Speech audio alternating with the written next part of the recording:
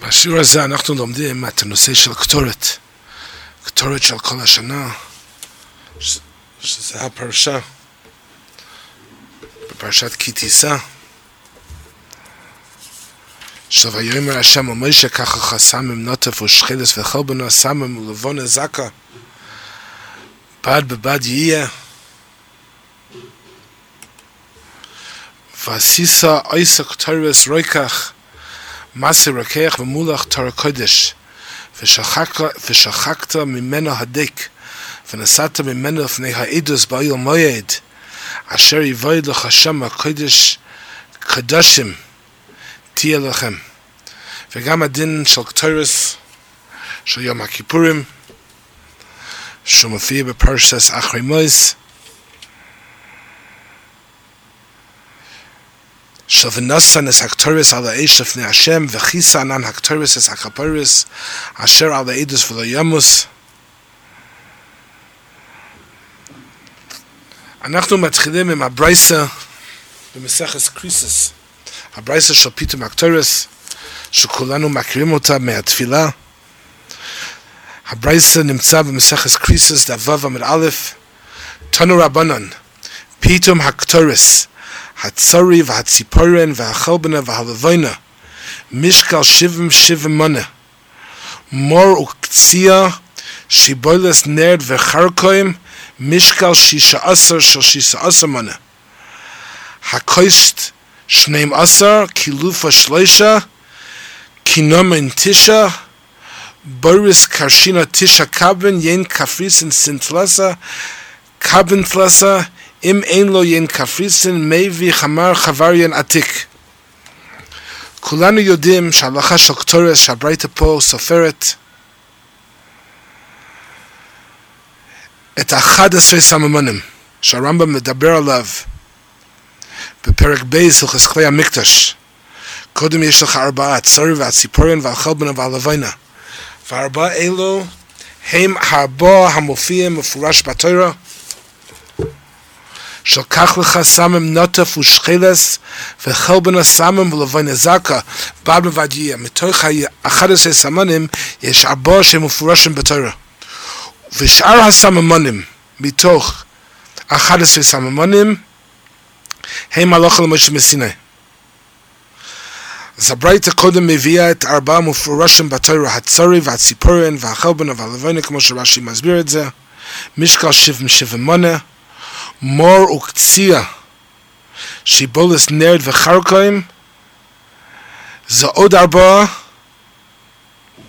משקל 16 מונה, הקויסט 12 אז זה 9 קילופה 3 זה כבר 10 סממנים, וקינומן 9 זה 11 סממנים.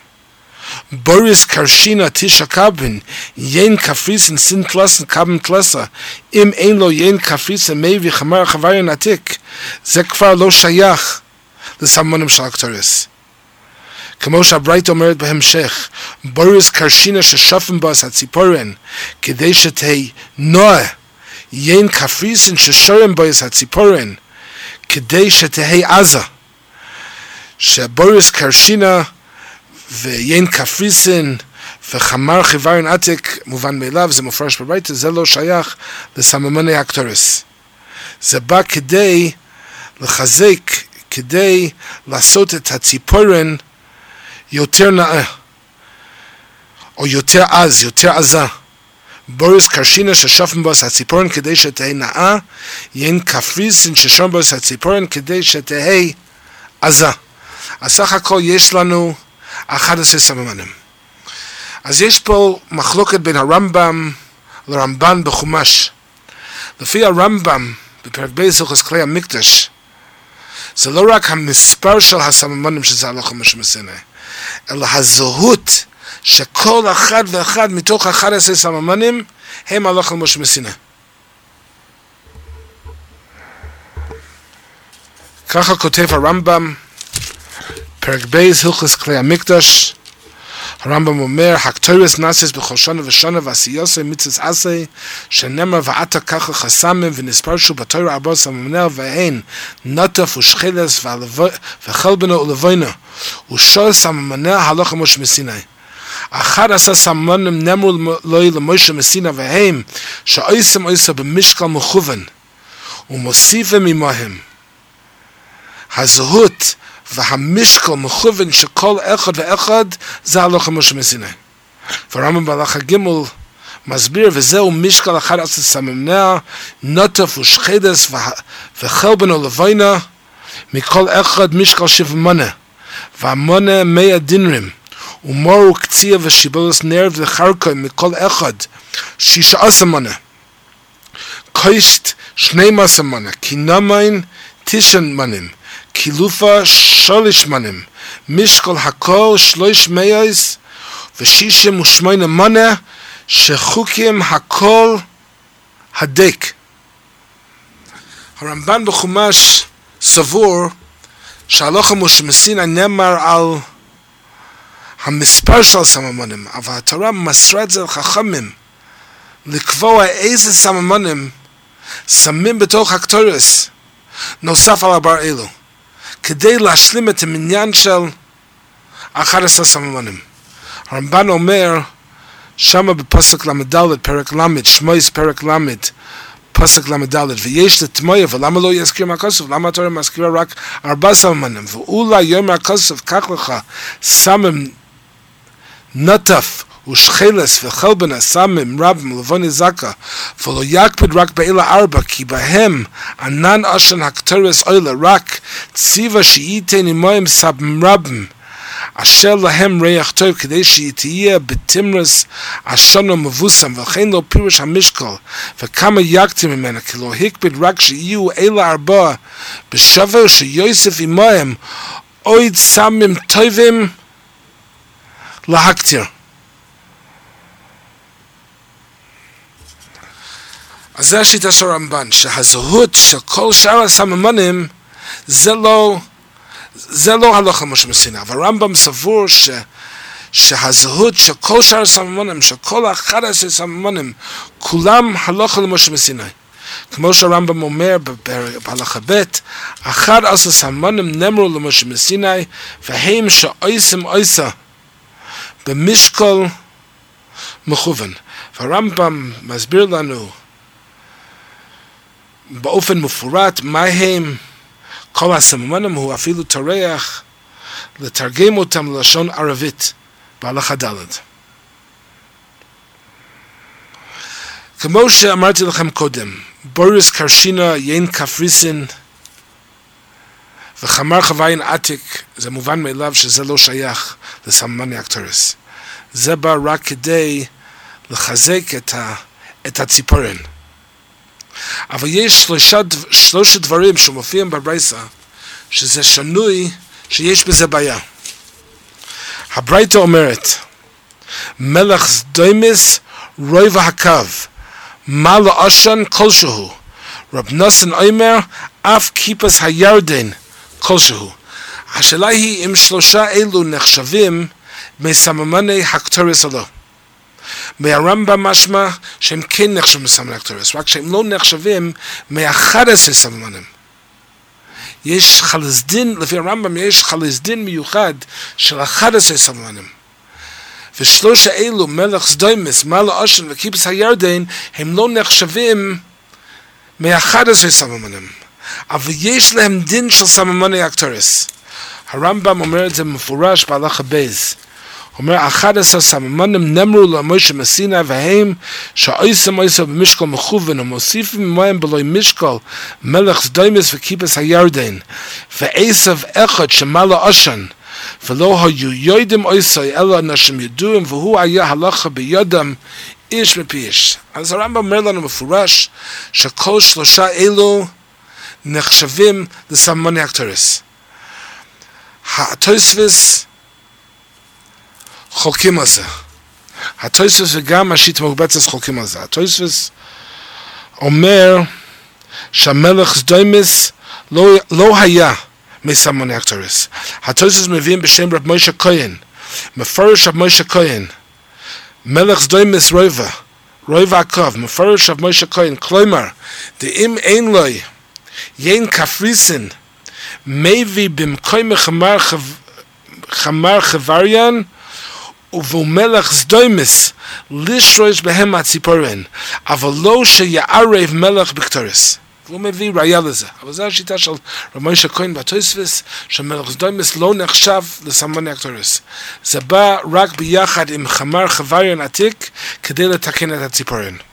וכן מביא התוספות בשם רבנו נוסן, ואמר רבנו נוסן נמי, אף כיפס הירדן היינו לישס בו את הציפורן.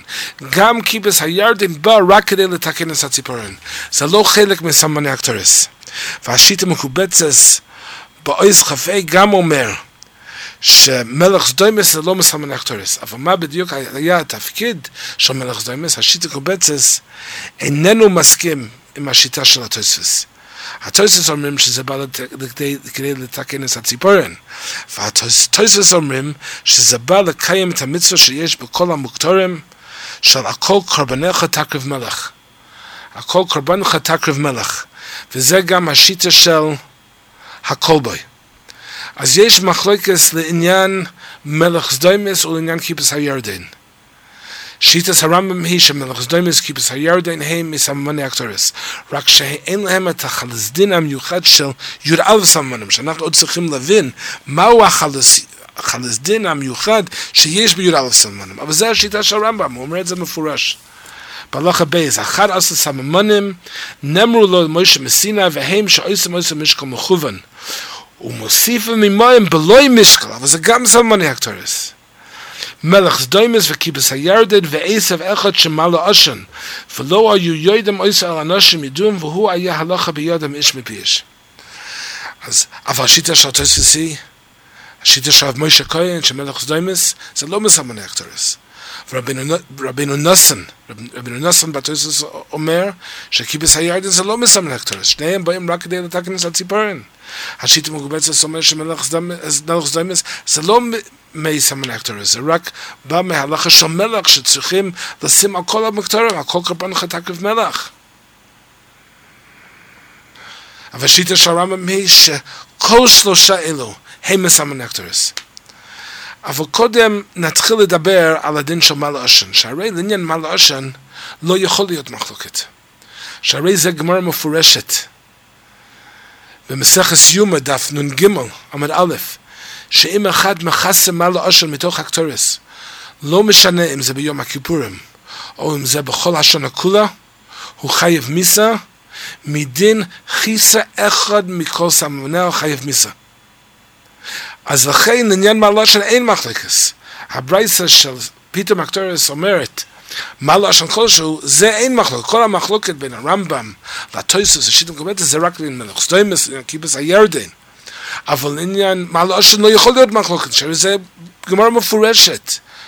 ברייתא מפורשת, גמרא מפורשת. במסכת יומא דף נ"ג עמוד א', שאם אחד מכסה מעלה עשן, אפילו בקטורת של כל השנה כולה, הוא חייב מיסה מדין חיסה אחד מכל סממניה חייב מיסה.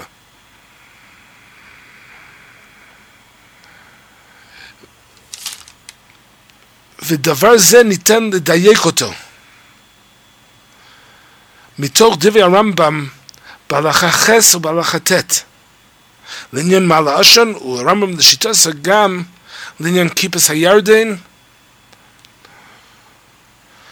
ולעניין מלך סדוימס. הרמב"ם אומר, תסתכלו ברמב"ם פרק בייס הלכות כלי המקדש הלכה ח'.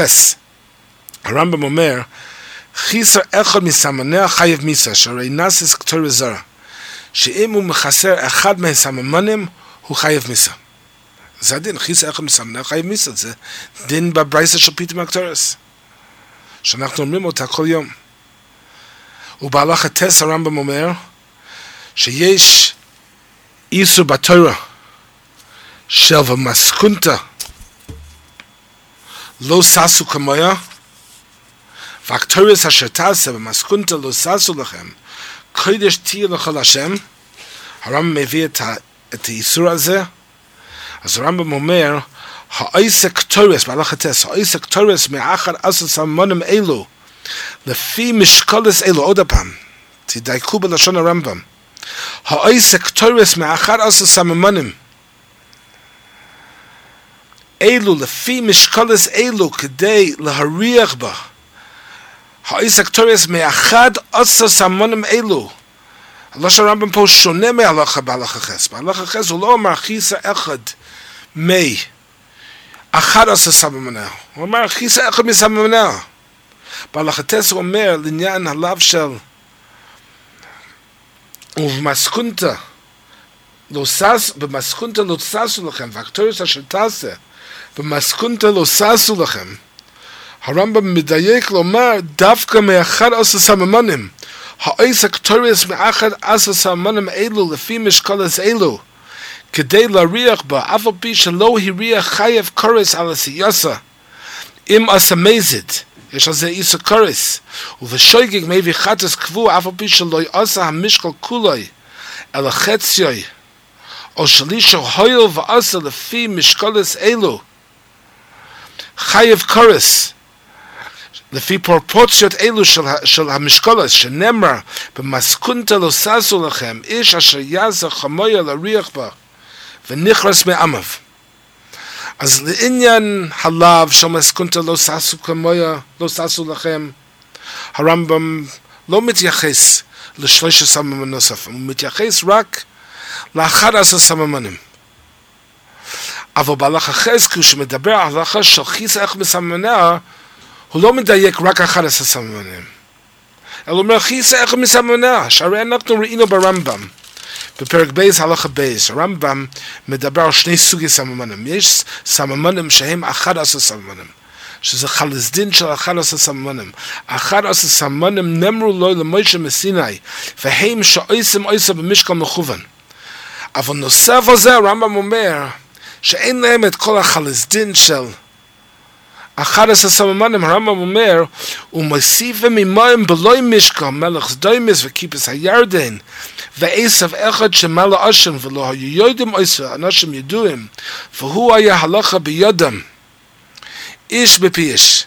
אז יש שני סוגי סממנים, יש 11 סממנים, ויש סממני הקטורס, מעל ומעבר ל11 סממנים, שכולל עוד 3 סממנים, מלך סדוימס כיפס הירדן, ומעלה עשן.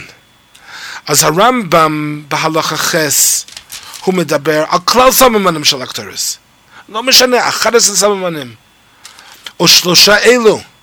חיס אחד מסמנה חייב מיסה, אז הכוונה היא ברור שאם אחד מכסה מעלה עשן, הוא חייב מיסה. כמו שהגמרא אומרת במסכת יומא. וזה מה שהרמב"ם פוסק פה בהלכה חס. אבל לעניין הדין במסכונתא לא ששו לכם, הרמב"ם מתייחס רק ב11 סממנים. זה לא תלוי בשאר סממנים, זה תלוי רק ב11 סממנים. אם אחד יעשה קטורס מתוך 11 סממנים לפי משקולס אלו, הוא עובר על הלאו הזה של מסכונתא לא ששו לכם, והוא חייב קורס אם הוא עושה את זה במזד, והוא חייב חטס קבוע אם הוא עושה את זה בשוגג. אז זה ברור שהשיטה של הרמב"ם היא שמחד מחסר מעלה עשן הוא חייב מסעודי שמיים, וזה הגמרא ביומא. ולפי הרמב"ם זה לא רק המעלה עשן, זה גם המלך סדוימס וכיפס הירדן, שהם גם שייכים לכלל סממני הקטורס, הם לא שייכים לחלסדין המיוחד של 11 סממנים. אבל אנחנו מתמקדים פה בדין של מעלה עשן, ועל זה יש גמרא מפורשת, ועל זה פסק הרמב"ם פה בהלכה חס. יש על זה דיון שלם במשנה מלך פה. רבי יהודה רזנס, בדין של מעלה עשן, אם זה ליקובה ואם חיס אחד מסמניה חייב מיסה או לא חייב מיסה, אבל זה ברור בשיטה של הרמב"ם, וגם מרן הבייס יוסף מדבר על זה, באורח חיים. אבל זה ברור בדברי הרמב"ם, שהפסק של הרמב"ם הוא ברור כדברי הגמרא במסכת יומא דף נ"ג, שאם אחד מכסה מעלה עשן, זה מעכב בקטורס והוא חייב מיסה. אבל יש על זה סתירה בדברי הרמב"ם. תסתכלו ברמב"ם, פרקי הלכות עבודת יום הכיפורים, הלכה כ"ה. הרמב"ם אומר, פרקי הלכות עבודת יום הכיפורים, הלכה כ"ה, חיסר מן הקטורס אחד מסמניה, אוי מעלה עשן, חייב מיסה לה, שנאמר, ולא יומוס כי בענן אירוע על הכיפורס. אנחנו רואים מתוך דברי הרמב"ם, שיש הלכה כללית, שזה שייך כל השנה כולה, שחיס אחד מסמניה חייב מיסה. ובוודאי זה שייך, זה כולל גם יום הכיפורים, זה שייך בכל השנה כולה. אבל נוסף על הדין של חיס אחד מכל סמניה חייב מיסה, יש עוד הלכה. וזה לא הלכה בקטורת של כל השנה.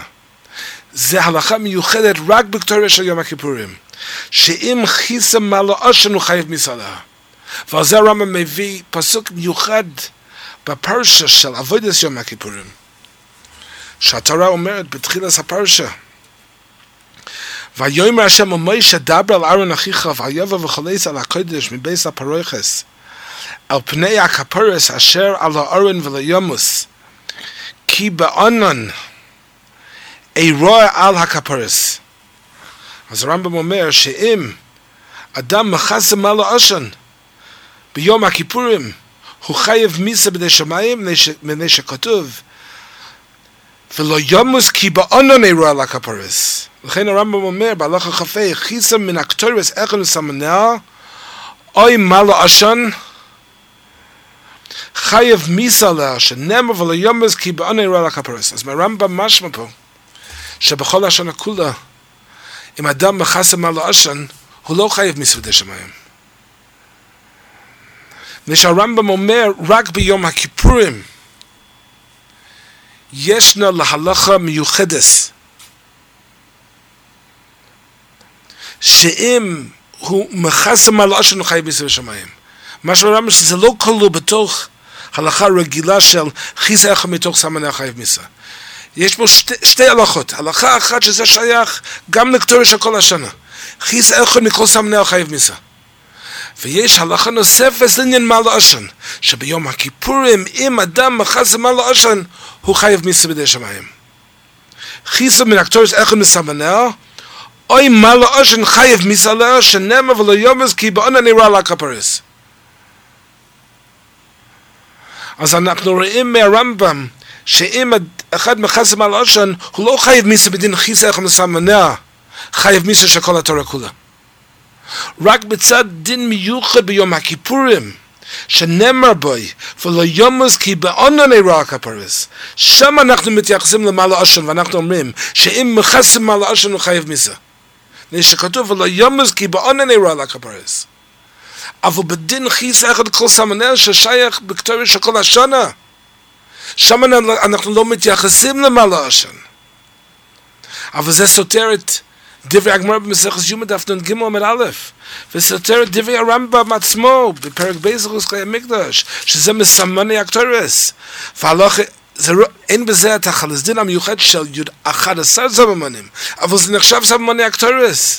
והרמב"ם דייק בזה שבהלכה ט' לעניין מסכותא לא תעשו כמוה, הוא מתייחס רק ל11 סמנים, לא סמנים אחרים. אבל עניין דין חיסה אחד מסמניה הוא מתייחס לכלל סממני הקטורת, כולל מעלה עשן.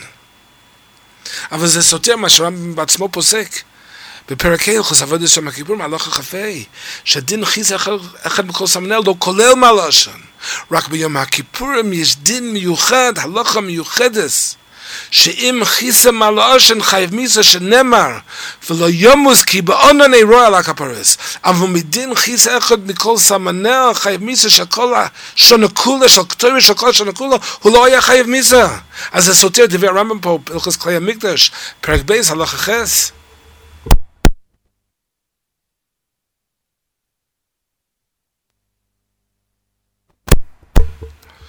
זו הסתירה בדברי הרמב"ם בעניין מעלה עשן. אנחנו נשאיר את הדבר הזה, לתריץ אותו לסוף השיעור. קודם נסביר למה הרמב"ם בעניין עליו של במסכותא לא ששו לכם, הרמב"ם מתייחס רק ל11 סממנים. ומהו החסדין המיוחד של 11 סממנים? אז יש בזה שני דברים. קודם כל, אתה רואה בלשון הרמב"ם, בהלכה בייז, הרמב"ם אומר, 11 סממנים נאמרו לו למשה מסיני, והם שעושים עושה במשקל מכוון, ומוסיפים ממים בלוי משקל, שרק ב11 סממנים אלו יש משקל מכוון. השלושה הסממנים הנוספים אין להם משקל מכוון, ומוסיפים מהם בלוי משקל מלך סדומס כיפוס הירדן ועשב אחד שמעלה עשן. אבל רק ב11 סממנים יש משקל מכוון. אז יכול להיות שזה הסיבה למה לעניין הלאו של מסכונתא לא ששו לכם, הרמב"ם מתייחס רק ל11 סממנים. זה מה שהתורה אומרת פה. במסכונתא לא ששו לכם, מתכונת, הפירוש הוא, הכוונה היא למשקל מכוון, שב11 סממנים אלו, שהם הלכה למשה מסיני, 4 מפורשים בתורה, וכל שאר הלכה למשה מסיני, יש להם, הלכה למשה מסיני, משקל מכוון. אז אלו שיש להם משקל מכוון, התורה אומרת, במסכונתא לא ששו לכם, לא תעשו את הקטורס הזה לפי המתכונת הזו, שהמשקל מכוון, שיש להם משקל מכוון, אסור לך לעשות את זה לכם. אבל השלושה סממנים נוספים שאין להם משקל מכוון, זה לא נכלל בתוך הלאו הזה שהמסכונתא לא ששו לכם. בלאו הזה, במסכונתא לא ששו לכם, אנחנו לא מתייחסים בכלל לשלושה סממנים אלו. הם אמנם סממני הקטורס, כמו שהרמב"ם אומר, ומוסיף ממים בלוי משקל מלך סדומס כיפוס הירדן ועשב אחד שמעלה עשן. אבל אין להם משקל מכוון. אז מכיוון שאין להם משקל מכוון, אז בלאו של מסכונתא לא ששו לכם, אנחנו לא מתייחסים אליהם בכלל. מתייחסים רק ל11 סממנים שיש להם משקל מכוון. אז על אלו 11 שיש להם משקל מכוון, התורה אומרת, במסכונתא לא ששו לכם, אל תעשו את הדבר הזה לכם. לכן הרמב"ם דייק בהלכה טס, העושה קטורס מאחד 10 סממנים אלו לפי משקלס אלו, כדי להריח בו לפי משקלס אלו. הוא אומר, הוא בעצמו מסביר את הדבר הזה, העושה קטורס מאחד סממנים אלו לפי משקלס אלו, זה הסממנים האלו שיש להם משקל מכוון, והוא עושה לפי משקלס אלו. אז הוא מסכונתא לא ששו לכם, אז בלאו הזה לא מתייחסים לשלושה סממנים נוספים שאין להם משקל מכוון. זה דבר אחד. דבר שני, הרי אנחנו רואים בגמרא מסכת קריסוס וגם ברמב"ם, שבקטורס יש הלכה של עשייס הקטורס. ההלכה היא שעשייס הקטורס היה צריך להיות עשייסו בקודש. אז רואים שיש הלכה של עשייס הקטורס. זה דין של התורה, שהתורה אומרת, ועשיסה עושה קטורס. יש דין של עשייס קטורס, זה לא רק הלכה של, יש קטורס אז מקטירים את הקטורס, יש גם דין של עשייס הקטורס. שאנחנו רואים עשייס הקטורס צריך להיות בקודש. הרמב"ם אומר בהלכה ו', וכל מעשה בקודש בתוך הזרע ומשל הקדש, והמפתה מסקטורס מן החולין או בכלי של חולין פסולה. אז אנחנו רואים שבקטורס זה לא רק דין של הקטורה, שיש לך קטורס אז אתה יכול להקטיר אותו, אלא יש דין שעשייה לא יכול להיות בחולין, זה חייב להיות בקודש. המפתה מסקטורס מן החולין או בכלי של חולין פסולה, אז יש דין של עשייה סקטורס. אז כנראה שהדין של עשייס הקטורס שייך רק ל11 סממנים. זה לא שייך לשלושה סממנים נוספים. והמקור לזה הוא, מפני שיש דיוק מתוך דברי הרמב"ם. הרמב"ם אומר, נקרא את לשון הרמב"ם בהלכה ג', וזהו משקל 11 סממניה. נטף ושחלס וחלבנה ולבנה, מכל אחד משקל 7 מנה. והמנה 100 דינר, ומור וקציע ושיבולת נר וחרקה מכל אחד 16 מנה. קוישט 12 מנה, קינמן 9 מנים, קילופה 3 מנה, משקל הכל 368 מנה. שחוקים הכל הדק. יש הלכה לעשות את זה הדק. והרמב"ם אומר אחר כך שחוקים הכל הדק מוסיפים לו רוב הקו מלך סדומס וכיפורס הירדן ומעלה עשן כלשהו. אז מדויק מתוך דברי הרמב"ם שהדין הזה לעשות את הכל שחוק הדק זה רק ב11 סממנים. ב13 סממנים הנוספים האלו שהרמב"ם אומר פה עוד פעם מוסיפים לה רוב הקו מלך סדומס כיפורס הירדן ומעלה עשן כלשהו. אז קודם כל ב13 סממנים האלו אין דין של משקל מכוון, אבל הרמב"ם אומר שבהם אין את ההלכה שזה יהיה שחוק הדק.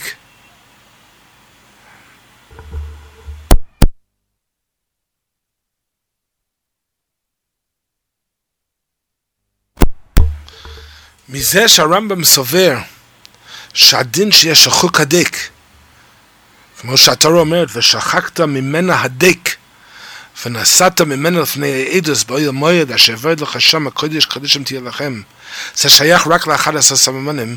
אנחנו רואים שיש חלוס דין מיוחד ל11 סממנים, והדינים של הפרשה שייכים בעיקר ל11 סממנים, לא ל13 סממנים נוספים. הדין של משקל מכוון לא שייך ל13 סממנים נוספים, רק ל11 סממנים. הדין של הדק ושחקתם ממנה הדק שייך רק ל11 סממנים, לא ל13 סממנים נוספים של מלך סדומס כיפורס הירדן ומעלה עשן.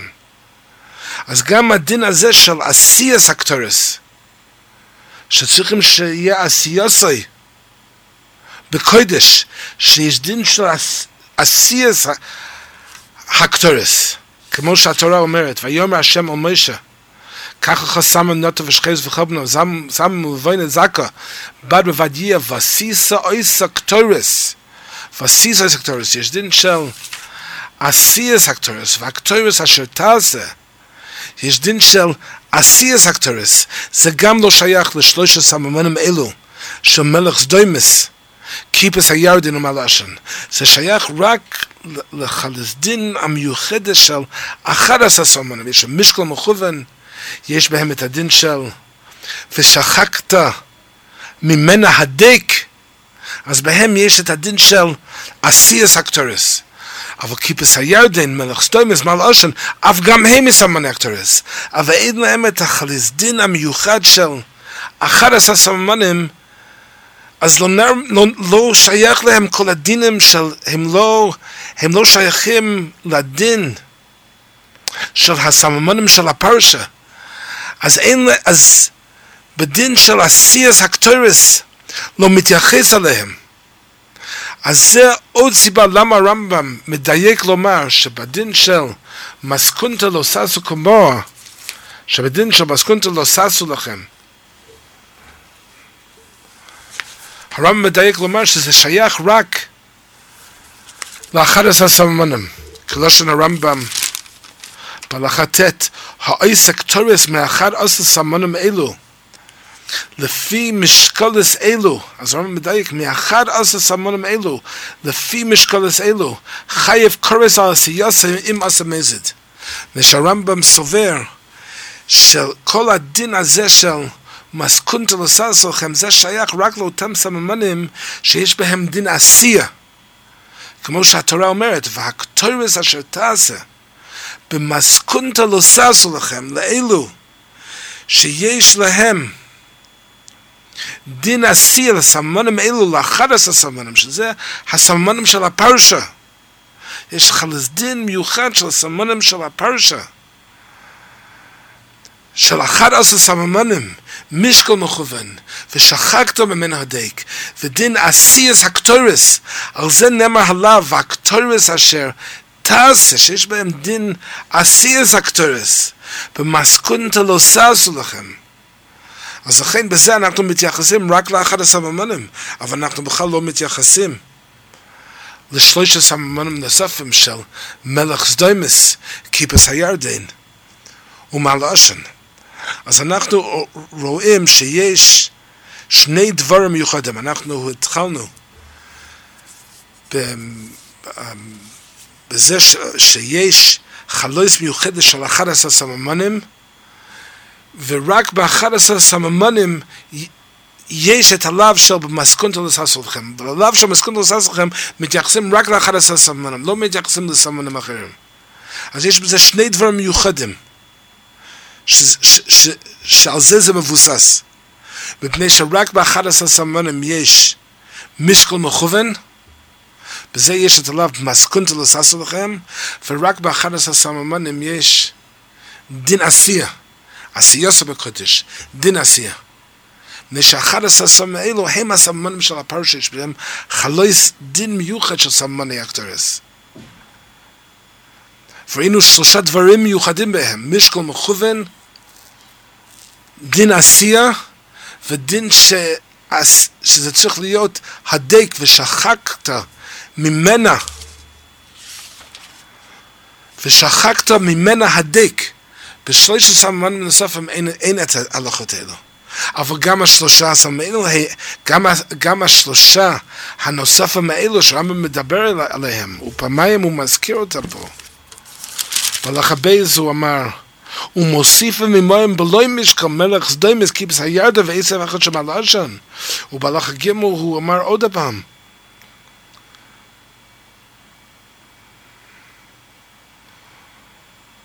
מוסיפים לרוי והקו מלך סדוימס וכיבס הירדן למעלה עשן כלשהו. אבל הם גם סממני הקטורס. אין להם דין משקל מכוון, אין להם דין עשייה, אין להם דין שחקת מן הדק. הם לא בכלל החלויס דין המיוחד של 11 סממנים של הפרשה הזו. אבל הם בכלל סממני הקטורס. וכבר ראינו מתוך דברי הרמב"ם, ומתוך דברי הגמרא ביומא, שגם להם שייך את הדין של חיסר אחד מסמני החייב מיסה. אבל זה ראינו סתירה ברמב"ם לעניין מעלה עשן. מדברי הרמב"ם בפרקי הלכות עבודת של הכיפורים הלכה כ"ה. אבל קודם נדבר על העניין של מלך סדומס, המחלוקת בין הראשונים. אנחנו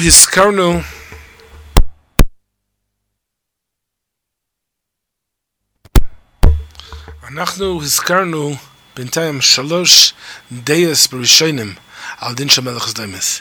השיטה של רבינו מוישה כהן בתוספות במסכת כריסוסי, שזה בכלל לא מסמני הקטורס, זה בא רק כדי לסכן את הציפורן ביחד עם חמר חווריין עתיק.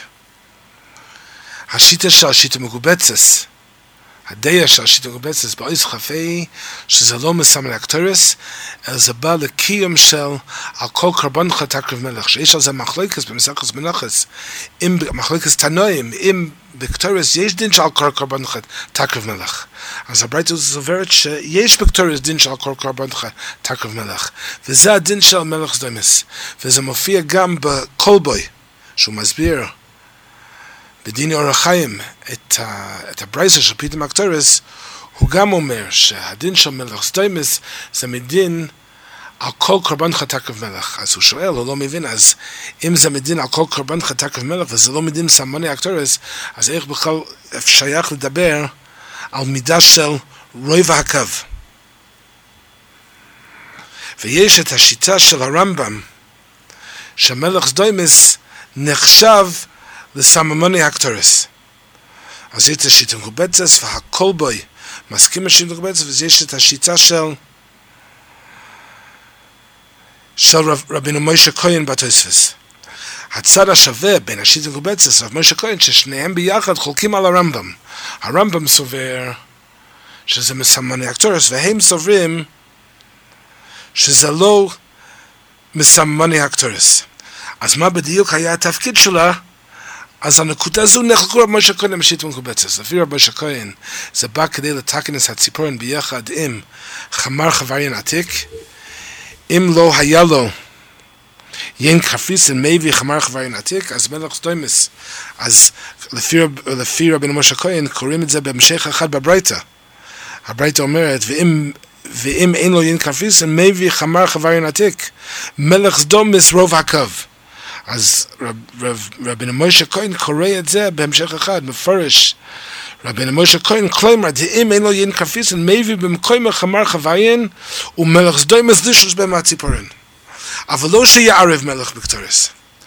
והדעה שהשיטה מקובצת היא, שזה לא בא כדי לסכן את הציפורן, אלא זה היה מדין שיש בכל המקטורים, שצריכים לשים מלח על המקטורים, מדין על כל קרבנך תקרב מלח.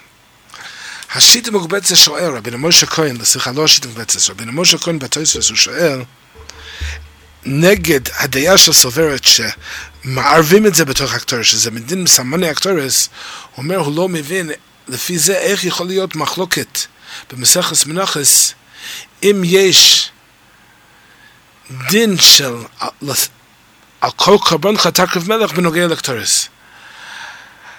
רבי משה כהן שואל, אם יש דין לשים את המלח סדומס בתוך הקטורס, מדין סמני הקטורס, אז לא שייך כל המחלקת הזה, שהרי בין כה וכה יש מלח בתוך הקטורס. אז אי אפשר שיהיה מחלוקת אם צריכים לשים מלח מדין על כל קרבנך תקרב מלח. שאפילו אם יש דין כזה, הרי מקיימים את זה מפני שיש מלח בתוך הקטורס. אז רואים חידוש חשוב בתוך דברי משה כהן. הוא אומר שאם הדין היה כמו שהרמב"ם סובר, שצריכים לשים קטורס בתוך הקטורס, צריכים לשים מלח סדומס בתוך הקטורס, מדין סמני הקטורס, ואחר כך היה דין נוסף לשים מלח כדי לקיים על כל קרבנך תקרב מלח, רבי משה כהן סובר, לא צריכים לשים מלח עוד הפעם. מספיק שהוא שם מלח בתוך הקטורס מדין סמני הקטורס, ובזה הוא כבר מקיים גם את הדין של על כל קרבנך תקרב מלח. הוא לא צריך לשים מלח עוד הפעם.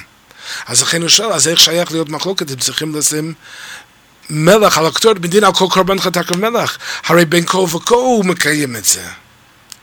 שהרי יש לו מלח מדין סמני הקטורס. אז אי אפשר לחלוק אם יש לו חובה לשים מלח מדין על כל קרבנך תקרב מלח. שאפילו אם יש לו חובה הוא כבר קיים את זה. הוא כבר מקיים את זה על ידי זה שיש כבר מלח בתוך הקטורס. אז תסתכלו בפנים בתוספות. התוספות אומרים, מפרש רבינו משה כהן, כלומר, אם אין לו יין קפריסין, מביא במקום חמר חווריין ומלח סדומס, לישוש בהם הציפורן, אבל לא שיערב מלח בקטורס למאן דאמר דקטורס לא יבוי המלח, ואפילו מאן דבוי מלח היינו דווקא בשעס הקטורת דומיה דכל העולם הטעון המלח. הוא אומר מזה שמאן דאמר אחד אומר שלא צריכים לשים מלח, אתה רואה שאין מלח בתוך הקטורס מדין סמני הקטורס. שהרי אם היה מלח בתוך הקטורס בדין סמני הקטורס, לא היה משמעותי שיבוא תנא אחד ויאמר לא צריכים לשים מלח מדין כל קרבנך תקרב מלח. עכשיו זה לא משנה, אפילו הם חייבים לשים, כבר יש את המלח בתוך הקטורס.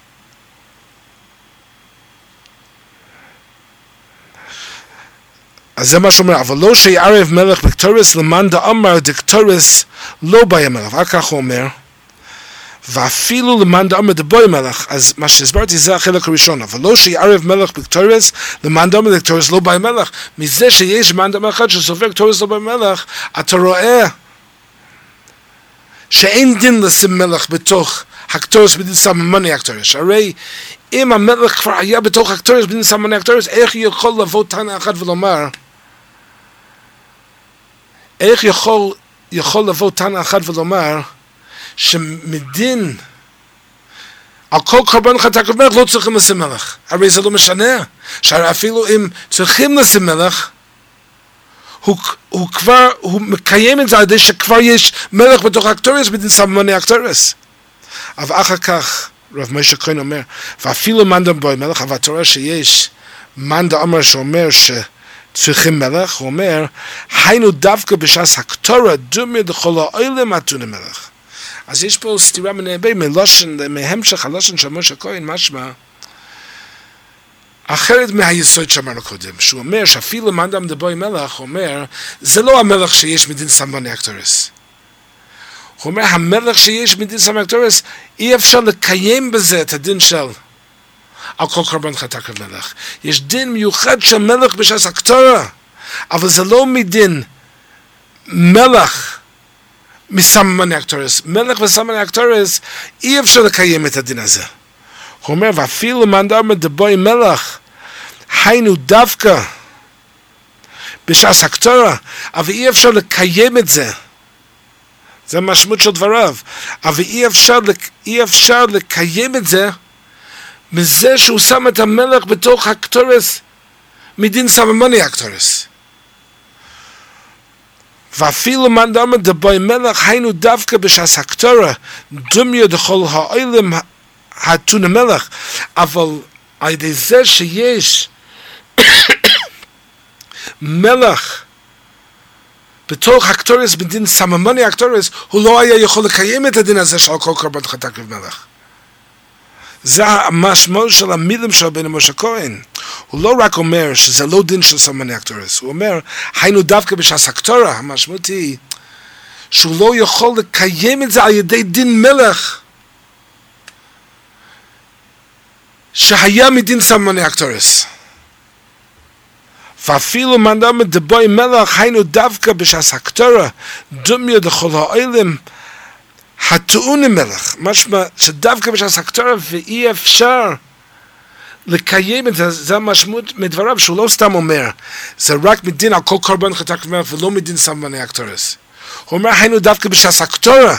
אז יש בזה משמעות שאם היה דין שהקטורס צריך מלך מדין סממני הקטורס, בזה הוא לא היה יכול לקיים את הדין של על כל קורבן חטא הקרב מלך, אלא היה דין מיוחד לשים מלך בשעת הקטורה.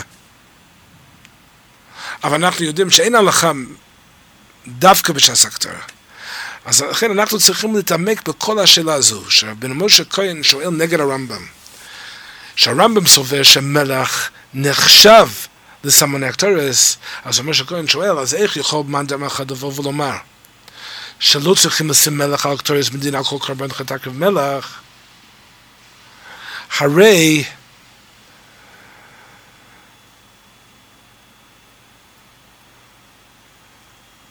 זה לא משמעותי לומר שהוא לא צריך לשים מלך, שהרי אפילו אם היה דין לשים מלך, הוא מקיים את הדין הזה על ידי זה שכבר יש לו מלך בתוך הקטורס מדין סממני הקטורס. אז אני רוצה לצטט בזה, להביא את השיטה של הרייבד בפירושו על תורס כהנים. יש מחלוקת מה הפשט בתורה, כשהתורה אומרת ממולח טוהר קודש.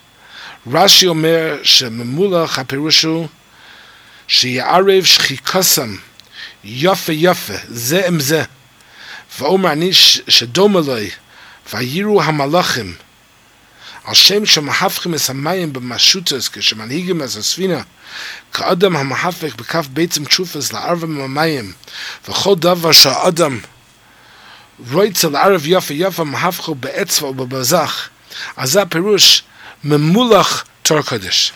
הרייבד בפירוש על תורס כהנים מסביר שהפירוש של המילה ממולח הוא שצריכים מלך מדין סממני הקטורס. אז הרייבד אינו מסכים עם השיטה של התוספות והשיטה המקובצת. והרייבד שואל, אם יש דין של מלך מדין סממני הקטורס, הוא אומר שיש לזה מקום בתורה, מפני שהתורה אומרת ממולח תורה קודש, צריכים לשים את המלך סדוימס מדין סממני הקטורס. אז הוא שואל את השאלה שוב, משה כהן שואל, אז איך יש מחלוקס במסכת מנוחס אם צריכים לשים מלך על הקטורס מדין על כל קורבן חטא הקרב מלך? הרי זה לא משמעותי בכלל לומר שלא צריכים לשים את זה, שהרי יש את זה כבר. אז הרייבד אומר שהמלך שהוא שם בתוך הקטורס מדין סממני הקטורס, בזה הוא לא יכול לקיים את הדין של כל קורבן חטא הקרב מלך. למאן דאמר שסובר שצריכים לשים מלך על הקטורס מדין על כל קורבן חטא הקרב מלך, צריכים לשים את המלח על הקטורס, בשעס הקטורה נוסף על המלח שהוא שם בתוך הקטורס מדין סממני הקטורס.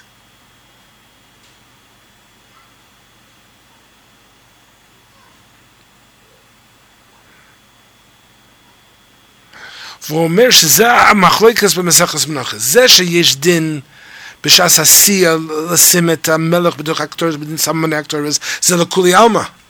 המחלוקת תנועים, אם צריכים לשים מלח בדין על כל קורבן חטאת הקרב מלח, זה המחלוקת, אם צריכים עוד הפעם לשים מלח. זה התירוץ שלו לקושה של משה כהן. הוא אומר שאם צריכים מלח בדין על כל קורבן חטאת הקרב מלח, זה לא מספיק המלח שהוא שם. בשעס הסייס הקטורס, מדין סממני הקטורס, מדין ממולח תורה קודש.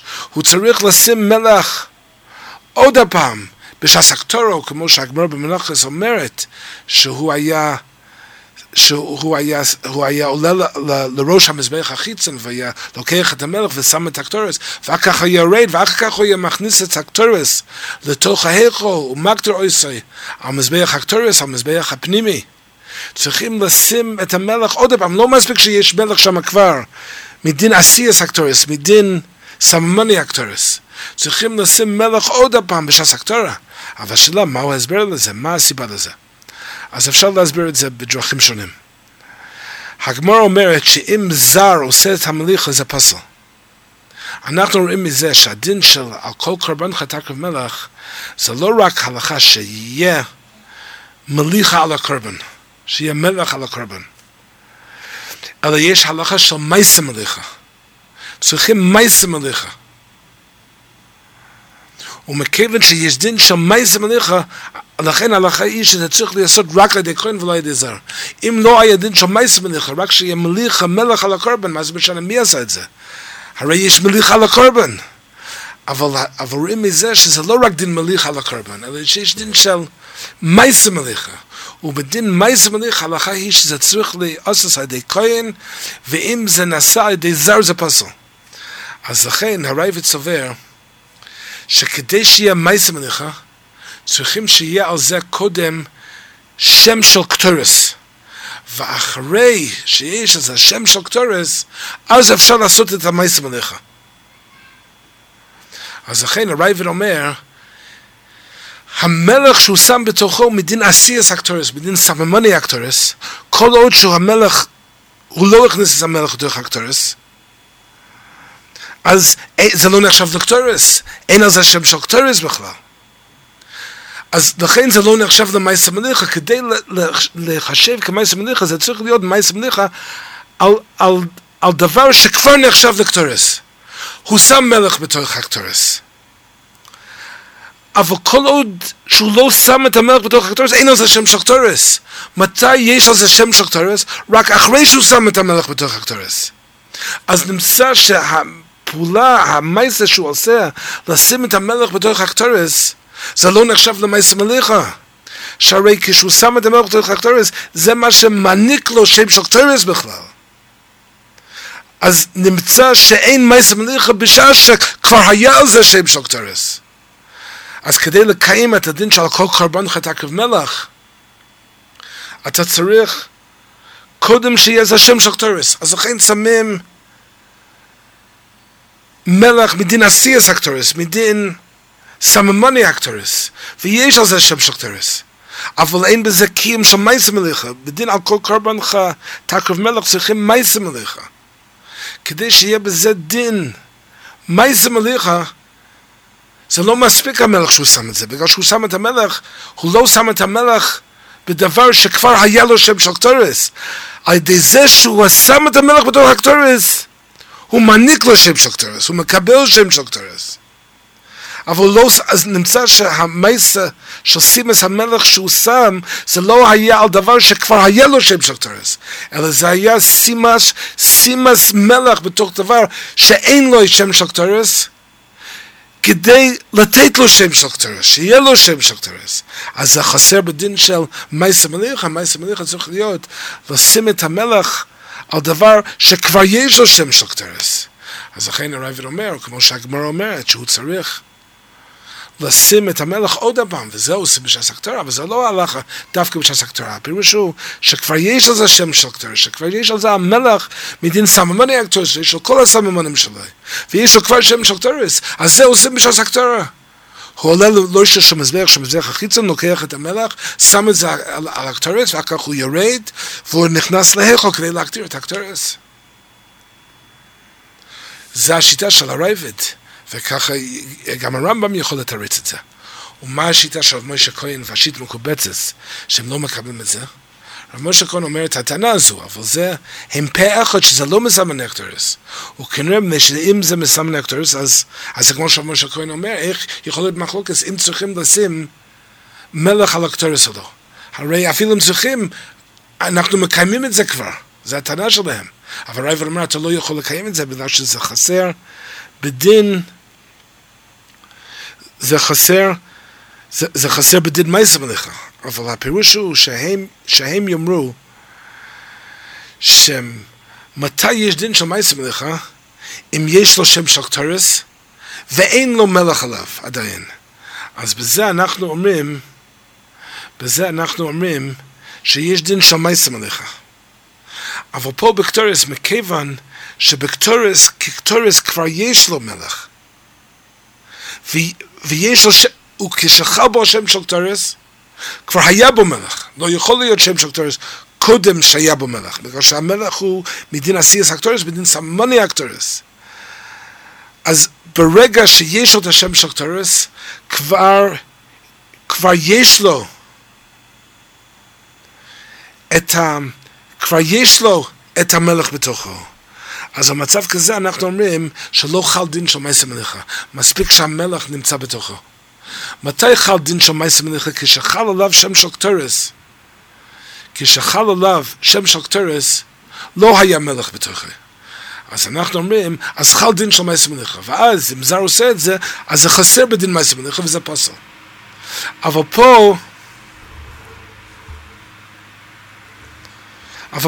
הרי יש לו מלך משעה ראשונה, משנייה ראשונה, שיש בו את השם של קטורס. אז מכיוון שיש בו מלך משעה ראשונה, מרגע ראשון, משנייה ראשונה, שהיה בו שם של קטורס, שהרי הוא שייך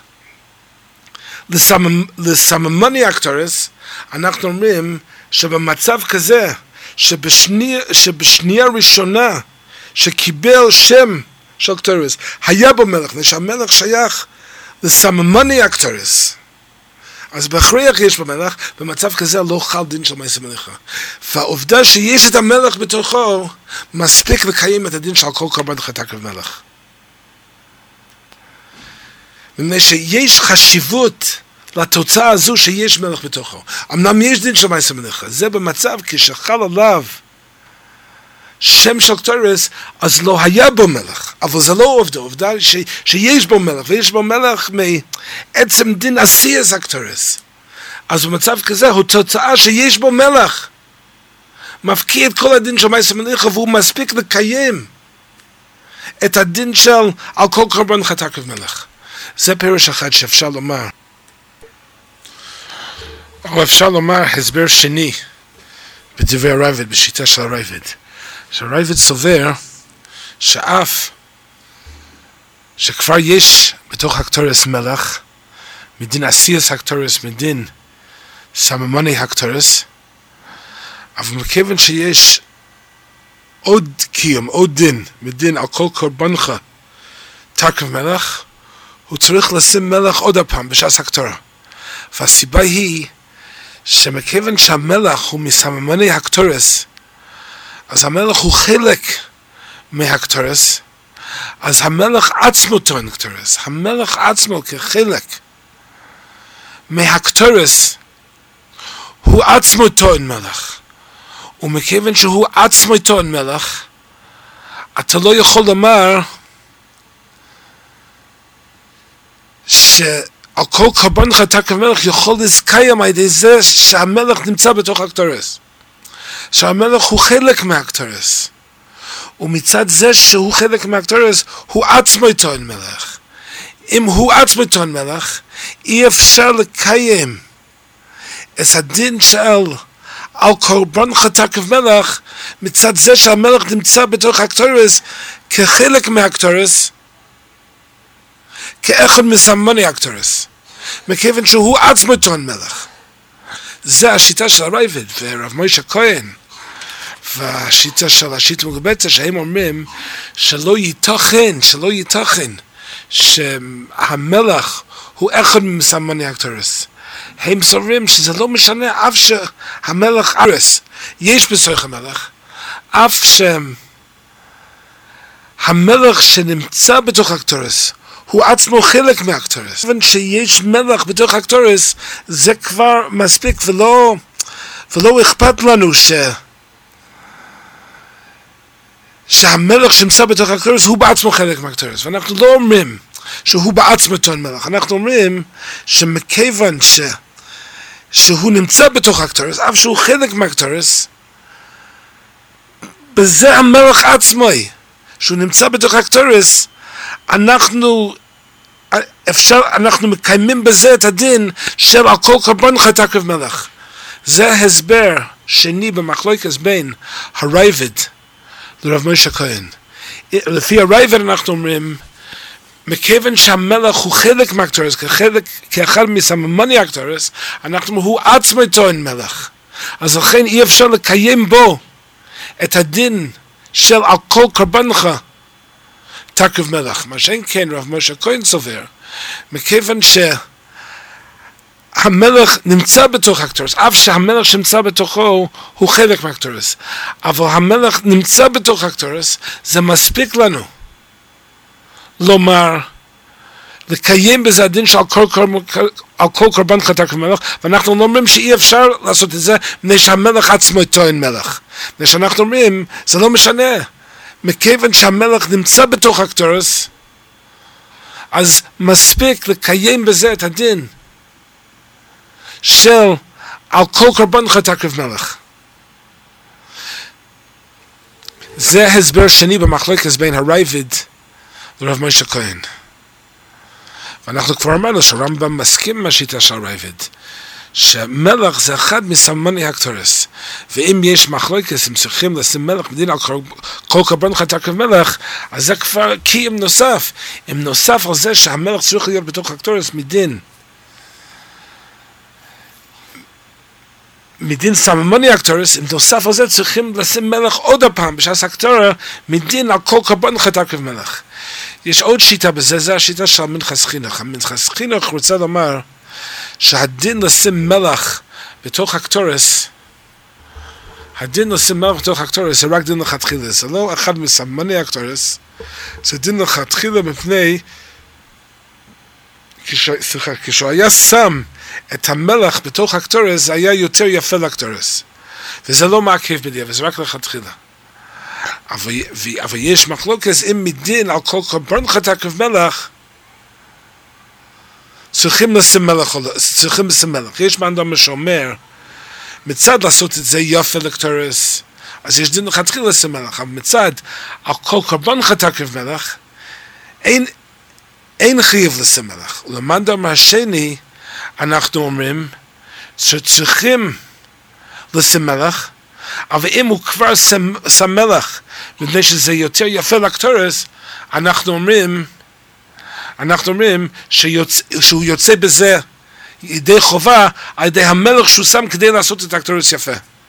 אבל אם הוא לא שם את זה, אז צריכים לשים כדי לקיים את המצווה של על כל קורבן תקריב מלך. והמאן דאמר אחר הוא סובר שלא צריכים מלך מצד על כל קורבן תקריב מלך. אם רוצים לשים מלך מדין בעשייס הקטורס, מפני שזה יותר יפה לקטורס, כדי לקיים את הדין לכתחילה הזה, אז שמים את המלך בשביל זה. אבל אם לא שמו את זה, ושיהיה חיוב בשעת הקטורה לשים את המלך מדין על כל קורבנך תקריב מלך, הוא סובר שלא צריכים לעשות את זה. ומאן דאמר השני סובר שבכל מצב צריכים לשים מלך בשעת הקטורה. אפילו אם לא היה מלך בתוך, הוא צריך לשים מלך מצד על כל קורבן תקריב מלך. אבל אם הם קיימו את הדין לכתחילה לשים את המלך בש"ס עשייה, מפני שזה יותר יפה לקטורס, לערבב את הקטורס, לערבב את המלך בתוך הקטורס, אז יוצאים בזה ידי חובה, ולא צריכים לשים את המלך עוד הפעם בש"ס הקטור, מפני שיוצאים ידי המלך שנוסנים שם בש"ס עשייה. והנאמן דאמר הראשון שהוא אומר שלא צריכים מלך מצד הכל קורבן חטאת כמלך, הוא אמר, אם קיימו את הדין לכתחילה בש"ס עשייה לשים את המלך בתוך הקטורס, אז יש בזה דין לכתחילה, אבל אם לא עשו את זה, אין בזה עניין מצד הכל קורבן חטאת כמלך לשים בש"ס הקטור. והנאמן דאמר השני סובר, שאם לא שמו מצד עשייה לכתחילה כדי לעשות את הקטורס יפה, אז חייבים לשים בש"ס הקטור מצד הכל קורבן חטאת כמלך. אבל אם שמו את המלך בתוך הקטורס בש"ס עשייה, כדי שהקטורס יהיה יותר יפה, אז לא צריכים לשים עוד פעם בש"ס הקטור, שהמלך ששמו בתוך הקטורס בש"ס עשייה יוצאים ידי חובה בזה. אז המנחס חינוך מרוויח, מכיוון שזה לכתחילה, אז לכן יש משמעות, אף שידי המלך הזה שעושים בש"ס עשייה יוצאים ידי המצווה של כל קורבן חטאת כמלך, אבל עדיין יש משמעות למחלוקת. אם צריכים לשים מלך בש"ס הקטור או לא, מפני שכל הדין לשים מלך בש"ס עשייה זה רק לכתחילה, אז ייתכן שלא שמו את זה. אז לכן יש משמעות למחלוקת אם בש"ס הקטור צריכים לשים מלך. אבל במצב הרגיל ששמו מלך בש"ס עשייה, מלך שדוי מסרוף והקו, מפני שזה יותר יפה לקטורס, כדי לקיים את התחילה הזה, אז באמת לא צריכים לשים מלך עוד הפעם, אפילו לפי המאמר שצריכים מלך מצד הכל קורבן חטאת כמלך, אבל אנחנו אומרים, המלך שהוא שם בש"ס עשייה זה מספיק ויוצאים ידי חובה על ידי זה. אבל השיטה הזו של המנחס חינוך הוא מאוד קשה, מפני שהגמרא סוף כל סוף אומרת שבקטורס היו שמים את המלך בש"ס הקטור, היה עולה לראש המזבח, במזבח החיצון, והיו מולכים את הקטורס בראש המזבח, וכך הוא היה יורד, והיה נכנס להיכל מקטורס הקטורס. אז אנחנו רואים שאם נאמר ששמו מלך בש"ס עשייה, זה לא מספיק לצאת ידי חובה של כל קורבן חטאת כמלך. שם כן, למה הגמרא מספרת שהיו מולכים את זה בראש המזבח בש"ס הקטור, קודם שהכהן היה נכנס להיכל. אז לפי הרמב"ם, לפי הרייבד, אנחנו אמרנו שאין בזה קשה, שהם סוברים שאף שהיה מלך בש"ס עשייה, אבל זה לא מספיק לקיים בזה את המצווה של הכל קורבן חטאת כמלך. ובזה היה לנו שני הסברים איך להסביר את המחלוקת בין הרייבד ומשה כהן. אבל מנחס חינוך סובר, מכיוון שזה היה רק לכתחילה, בוודאי אפשר לקיים חובה של הכל קורבן חטאת כמלך על ידי המלך של בש"ס עשייה, שזה רק לכתחילה. אבל במצב הרגיל בוודאי קיימו את הדין הזה לכתחילה. אז מכיוון שקיימו את הדין הזה לכתחילה, אז למה הגמרא אומרת שהיו מולכים את הקטורס בראש המזבח בש"ס הקטור, קודם שהיה נכנס להיכל להקטיר את הקטורס. אז המנחס חינוך הוא מאוד קשה מדברי הגמרא.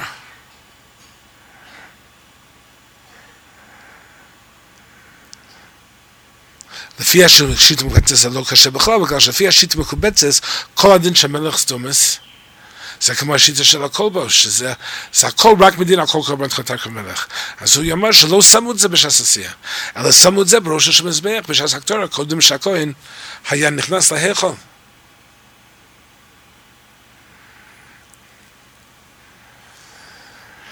עכשיו נחזור לשיטה של הרמב"ם. אנחנו ראינו כבר את הסתירה בדברי הרמב"ם. בעניין מלך ראינו מחלוקת ראשונים. בעניין כיפוס הירדן, השיטה של בן נסן היא שזה בא לתקן את הציפורן, זה לא היה מסמני הקטורס. השיטה של הרמב"ם היא שזה כן מסמני הקטורס. במעלה אשן אנחנו אמרנו שזה גמרא מפורשת בדף נ"ג, שאם חיסם מעלה אשן, גם בקטורת שכל השנה כולו הוא חייב מסבידי שמיים, מדין חיסה אחד מכל סמניה. ואנחנו אמרנו בלשון הרמב"ם, בפרקי הלכות עבודת יום הכיפורים, הרמב"ם אומר, חיסה מן הקטורס, מהרמב"ם פרקי הלכות עבודת יום הכיפורים, לא מה שכן, שהרמב"ם אומר, בהלכה כ"ה, חיסה מן הקטורס אחד מסמניה או מעלה אשן, חייב מיסה לשנם ולא יומס כי בנו רק הכיפורס. אז הוא אומר, רק ביום הכיפורים יש דין של חיסה מעלה אשן של חייב מיסה. לא מצד הדין של חיסה אחד בכל סמנה. חיסה אחד בכל סמנה זה שייך כל השנה כולה. לא רק ביום הכיפורים. אבל מעלה השן לא כלול בזה. התורה שזה לא כלול בזה. בתוך דברי הרמב"ם פה, הוא מביא את זה בפני עצמו. הוא אומר, חיסה מן הקטוריס אחד מסמנה. אוי מעלה השן חייב מיסה לשן נאמר ולא יומס כי בענן אירע על הכיפורס. אז התורה שזה לא כלול בדין של חיסה אחד בכל סמנה. שזה שייך לכל השנה כולה. אלא זה רק מצד דין מיוחד של חיסה מעלה השן בדין יום הכיפורים. שנאמר ולא יומס כי בענן אירע על הכיפורס, וזה נגד הגמרא. ומה עושים הרמב"ם פרק בייס חסכי המקדש על החכס, שהרמב"ם אומר חיסה אחד מכל סמנה, על פי הרמב"ם פה, היינו אומרים שזה לא כולל מעלה השן. ככה משמע הרמב"ם פה, חיסה אחד מכל סמנה, לא כולל מעלה השן. אז זה נגד הגמרא. ואם מתייחסים לרמב"ם בהלכות חיי המקדש בפני עצמו, בלי להסתכל פה בלשון בהלכות עבודת יום הכיפורים, הפשט של הרמב"ם משמע כמו הגמרא. שחיסה מעלה השן, זה בכלל חיסה אחד בכל סמנה. שהרי הרמב"ם לא מגביל את ההלכה הזו דווקא ל-11 סממנים, כמו שהוא עושה בהלכה טס, לעניין הדין של מסכונתא לא ששו לכם. ששם הוא אומר, העסק תורס מאחד הסממנים אלו, לפי משקולת אלו, חייב קורס על עשייסה. והחכס הוא אומר סתם, חיסה אחד מסמנה חייב מיסה. וזה ברור מדברי הרמב"ם שמעלה השן זה אחד מהסממנים. הרמב"ם אומר את זה בהלכה בייס ובהלכה ג' 11 סממנים נאמרו למשה מסיני, ומוסיף ומים בלוי משקל מלך סדומס כיבוס הירדן ועשב אחד שמעלה השן. וכן הוא בהלכה ג' מוסיף מלוא רוי והקוף מלך סדומס כיבוס הירדן ומעלה השן כל שעה. אז זה סתירה בין שני הרמב"מים. הוא סתירה מהרמב"ם בהלכות עבודת יום הכיפורים לגמרא במסכת יומא דף נ"ג. אז הפשט ברמב"ם הוא שיש שני דינים של חיסה מעלה השן. יש דין אחד חיסה מעלה השן ששייך לכל השנה כולה, כמו שהגמרא ביומא אומרת. הגמרא ביומא דף נ"ג אומרת שחיסה מעלה השן הוא בכלל חיסה אחד מכל סמנה שחייב מיסה. וככה זה פשטוס הרמב"ם פרק בייס חסכי המקדש הלכה חס. אבל נוסף על זה יש דין אחר של חיסה מעלה השן ביום הכיפורים, שזה מיוחד ליום הכיפורים. זה לא רק הדין של חיסה מעלה השן בכל השנה כולה, שזה מדין חיסה אחד מסממניה, אבל יש דין מיוחד של חיסה מעלה השן בעבודת יום הכיפורים. והסיבה היא מפני שיש הבדל בעיקר דין מעלה השן בכל השנה כולה, בין דין מעלה השן בכל השנה כולה לדין מעלה השן ביום הכיפורים. מעלה השן בכל השנה כולה זה רק דין אחד מסממניה. זה לא אחד מ-11 סממנים, ויש חלס דין מיוחדת של 11 סממנים, אבל בכל זאת זה אחד מסממני הכיפורים. נוסף על 11 סממנים יש עוד 3 סממנים. כיפוס הירדן, מלך סדומס ומעלה השן. מעלה השן הוא אחד מהם. ואם חיסה את המעלה השן הוא חייב מיסה. כמו שהגמרא ביומא אומרת, או כמו שמשמע מפשטוס הרמב"ם. מפשטוס לשון הרמב"ם. פרק בייס הלכות כלי המקדש הלכה חס. מדין חיסה אחד מכל סמנה חייב מיסה. אבל הדין של מעלה השן ביום הכיפורים הוא דין אחר. זה לא רק דין של סמנה קרוס, בוודאי. הדין ששייך בכל השנה כולה שייך גם ביום הכיפורים, אבל ביום הכיפורים יש דין נוסף, במעלה השן. תסתכלו במשנה במסכת יומא, דף נ"ב ובייס, המשנה אומרת, בא להקטירס הכתורס בקודש הקדושים, הגיע לאורין, נויסן סמכתו בין שני הבדים, צוברס הכתורס הגבי גחולם, ונסמה לכל הבייס כולו השן. ורק אחרי שכל הבית של כל קודש הקדושים נסמה לי עשן יוצא. והגמרא בדף נ"ג אומרת לנו, מביאה ברייסה שמפרשת לנו איך העשן היה עולה. נוסן בו עיקר מעלה עשן היה מתמר ועולה כמקל עד שמגיע לשמי קורא. כיוון שהגיע לשמי קורא ממשמש ויורד בקויסלם עד שנסמה לי הבייס עשן, שנאמר והבייס ימלא עשן. והגמרא במסכת יומא דף ל"ז עמוד א' אומרת לנו, סליחה, לא דף ל"ז, דף ל"ח, שם המשנה מדברת על אילו לגנאי של בייס אבטינס, שלא רצו ללמד על מייס הקטורס. הגמרא אומרת, תנו רבנן בייס אבטינס היו בקיאים במייס הקטורס, ולא רצו ללמד, שולחו חכמים, והביאו אומנים מאלכסנדריה של מצרים, והיו יודעים לפתים כמויסם, ולא היו יודעים להלוס אשן כמויסם, שהלולו מתמר ועולה כמקל. בייס אבטינס ידעו את הסוד איך להעלות את האשן כמקל, כמו שראינו בגמרא בדף ג', שהלולו מפציע לכאן או לכאן. אז הזכירו את בייס אבטינס לגנאי שהם לא רצו ללמד את הסוד הזה, איך לעשות את זה שזה יהיה עולה כמקל. אז אנחנו רואים בתוך דברי המשנה שהכהן גדול היה צריך להישאר בתוך קודש הקדושים עד שהעשן היה עולה מתוך הקטורס, וכל הבייס היה עולה על התקרה, וזה היה ממשמש ויורד בקוסם עד שנסמלא הבייס עשן, ורק אחרי שנסמלא הבייס עשן אומרת המשנה וסמלא כל הבייס כולו עשן, רק אז היה הכהן גדול יכול לצאת מהקודש הקדושים. בקטורת של כל השנה כולה בהיכל לא היה הלכה כזו. שם ההלכה היא שהוא מקטיר את הקטורס, ואחרי שהוא מקטיר את הקטורס שהאש כבר תופס את הקטורס, אז ההלכה היא שהוא היה יוצא מתוך ההיכל. אבל ביום הכיפורים ישנה הלכה מיוחדת שהכהן גדול היה צריך להישאר בתוך קודש הקדושים עד שכל הבייס היה מסמל ישן.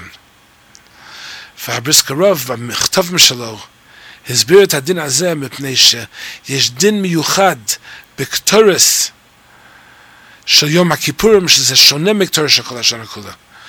בקטורס של כל השנה כולה,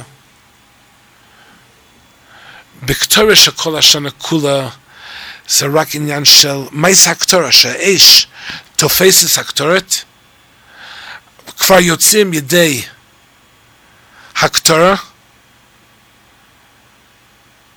ובוודאי מותר לו לצאת מההיכל.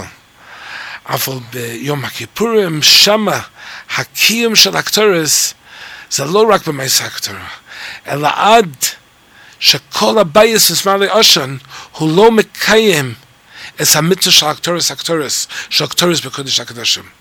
והמקור לזה הבריסק הרב מצטט בשם רב שמחה זלג, שזה בנוי על הפסוק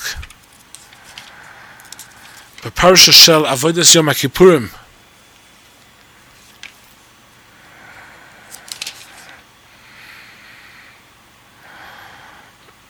בקטורס, ולוקח מלאמך דגח לאש מהמזבח לפני השם, ולא יחפנו בקטורס שם עם דקה, והביא מבייס הפרויכס, ונשן את הקטורס על האש לפני השם, וכיס ענן הקטורס את הכיפורס, אשר על העדוס, ולא יומוס.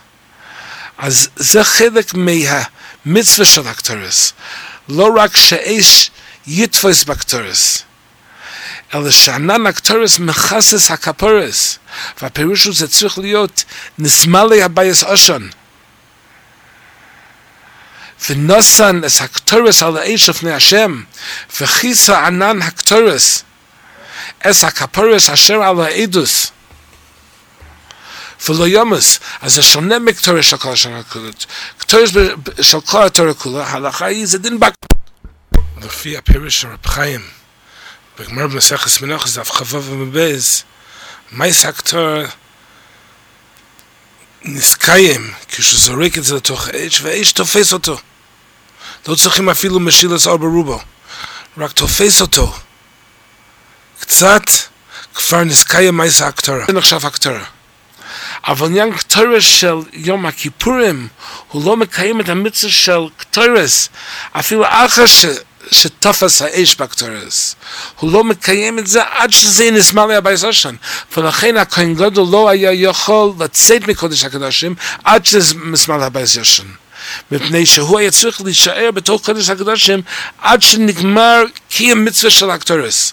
כמו לעניין שילוח עשור למדבר, שההלכה היא שהכהן גדול היה צריך להישאר בעזרה עד שנודע לו שהגיע עשור למדבר, וכשהגיע עשור למדבר אז הוא קיים את המצווה של שילוח את הסוהר, ומכיוון ששילוח הסוהר נעשה בזורה, הכהן גדול היה צריך להישאר בזורה עד שנזכיים המצווה. זה אותו דבר לעניין הקטוירס.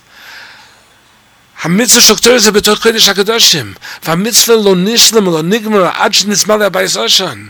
אז לכן הכהן גדול היה צריך להישאר בתוך קודש הקדושים, שזה היה המקום שבו הוא היה מקיים את המצווה של הקטורת עד שזה יהיה נזמל לבייס ראשון. אבל מה שאנחנו רואים מזה, וזה יסוד של רב שמחה זלג אומר שבנוי על הפסוק ונוסנס הקטורס על האש לפני השם וכיס עננס הקטורס הכפורש אשר לעדוס ולא ימוס, שהקיום המצווה של קטורס ביום הכיפורים שונה מקים המצווה של קטורס בכל השנה כולה. בכל התורה כולה המצווה היא רק בהקטורה, שהאש יתפוס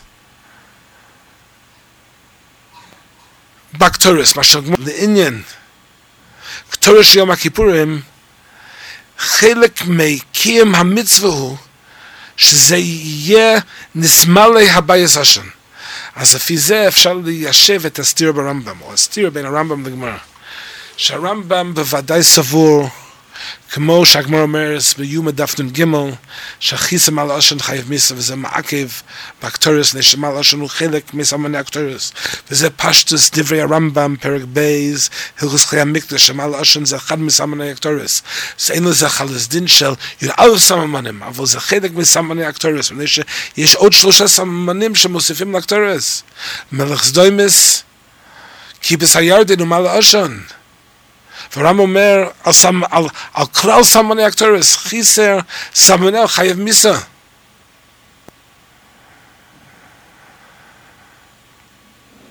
אבל הרמב"ם בהלכות עבודת של הכיפורים, שהוא מביא הלכה מיוחדת בשביל מעלה השן, זה מפני שלעניין יום הכיפורים יש דין מיוחד.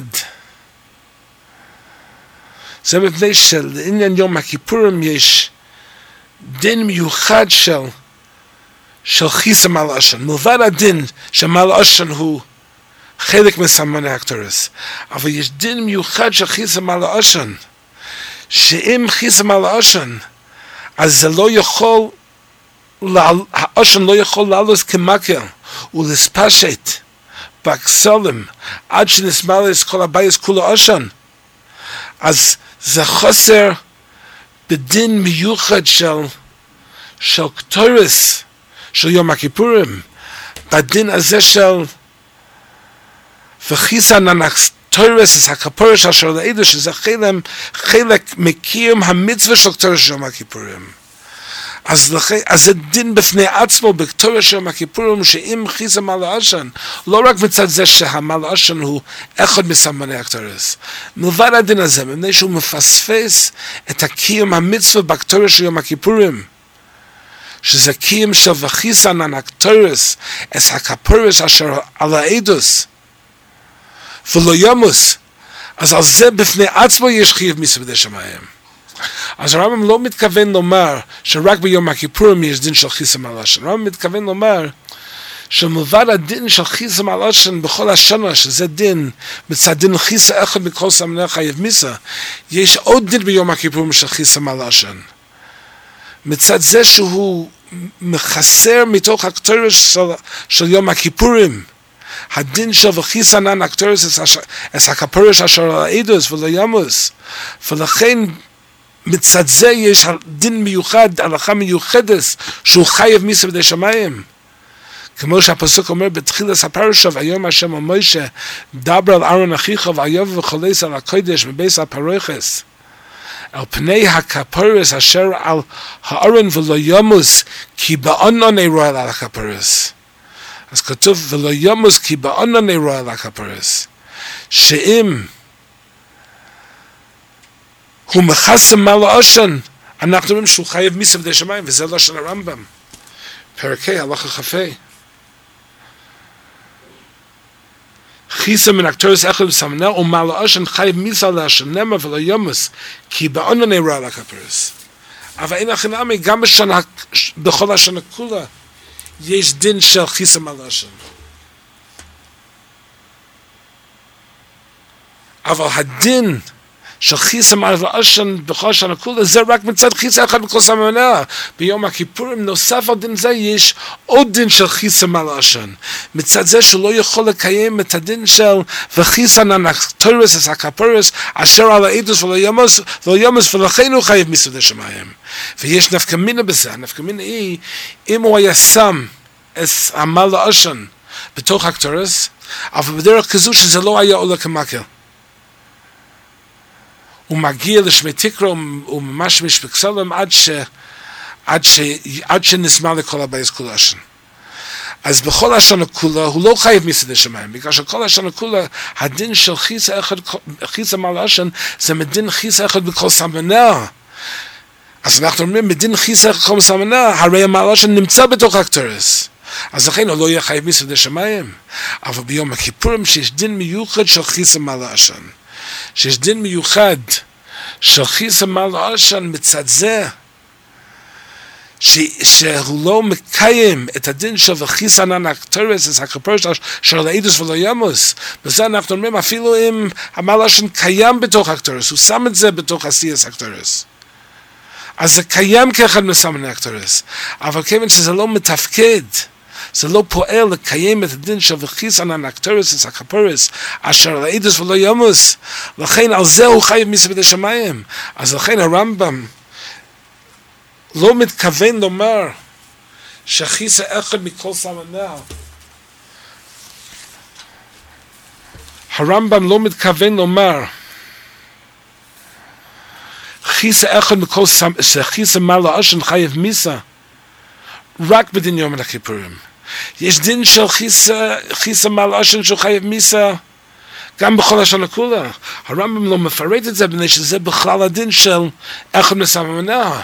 ביום הכיפורים הוא מפרט דין מעלה עשן, זה בגלל שיש דין מיוחד של חיסה מעלה עשן. מצד זה שהוא לא מקיים את הדין של וחיסה ננקטורס את הכיפורס אשר על העדוס ולא יומוס.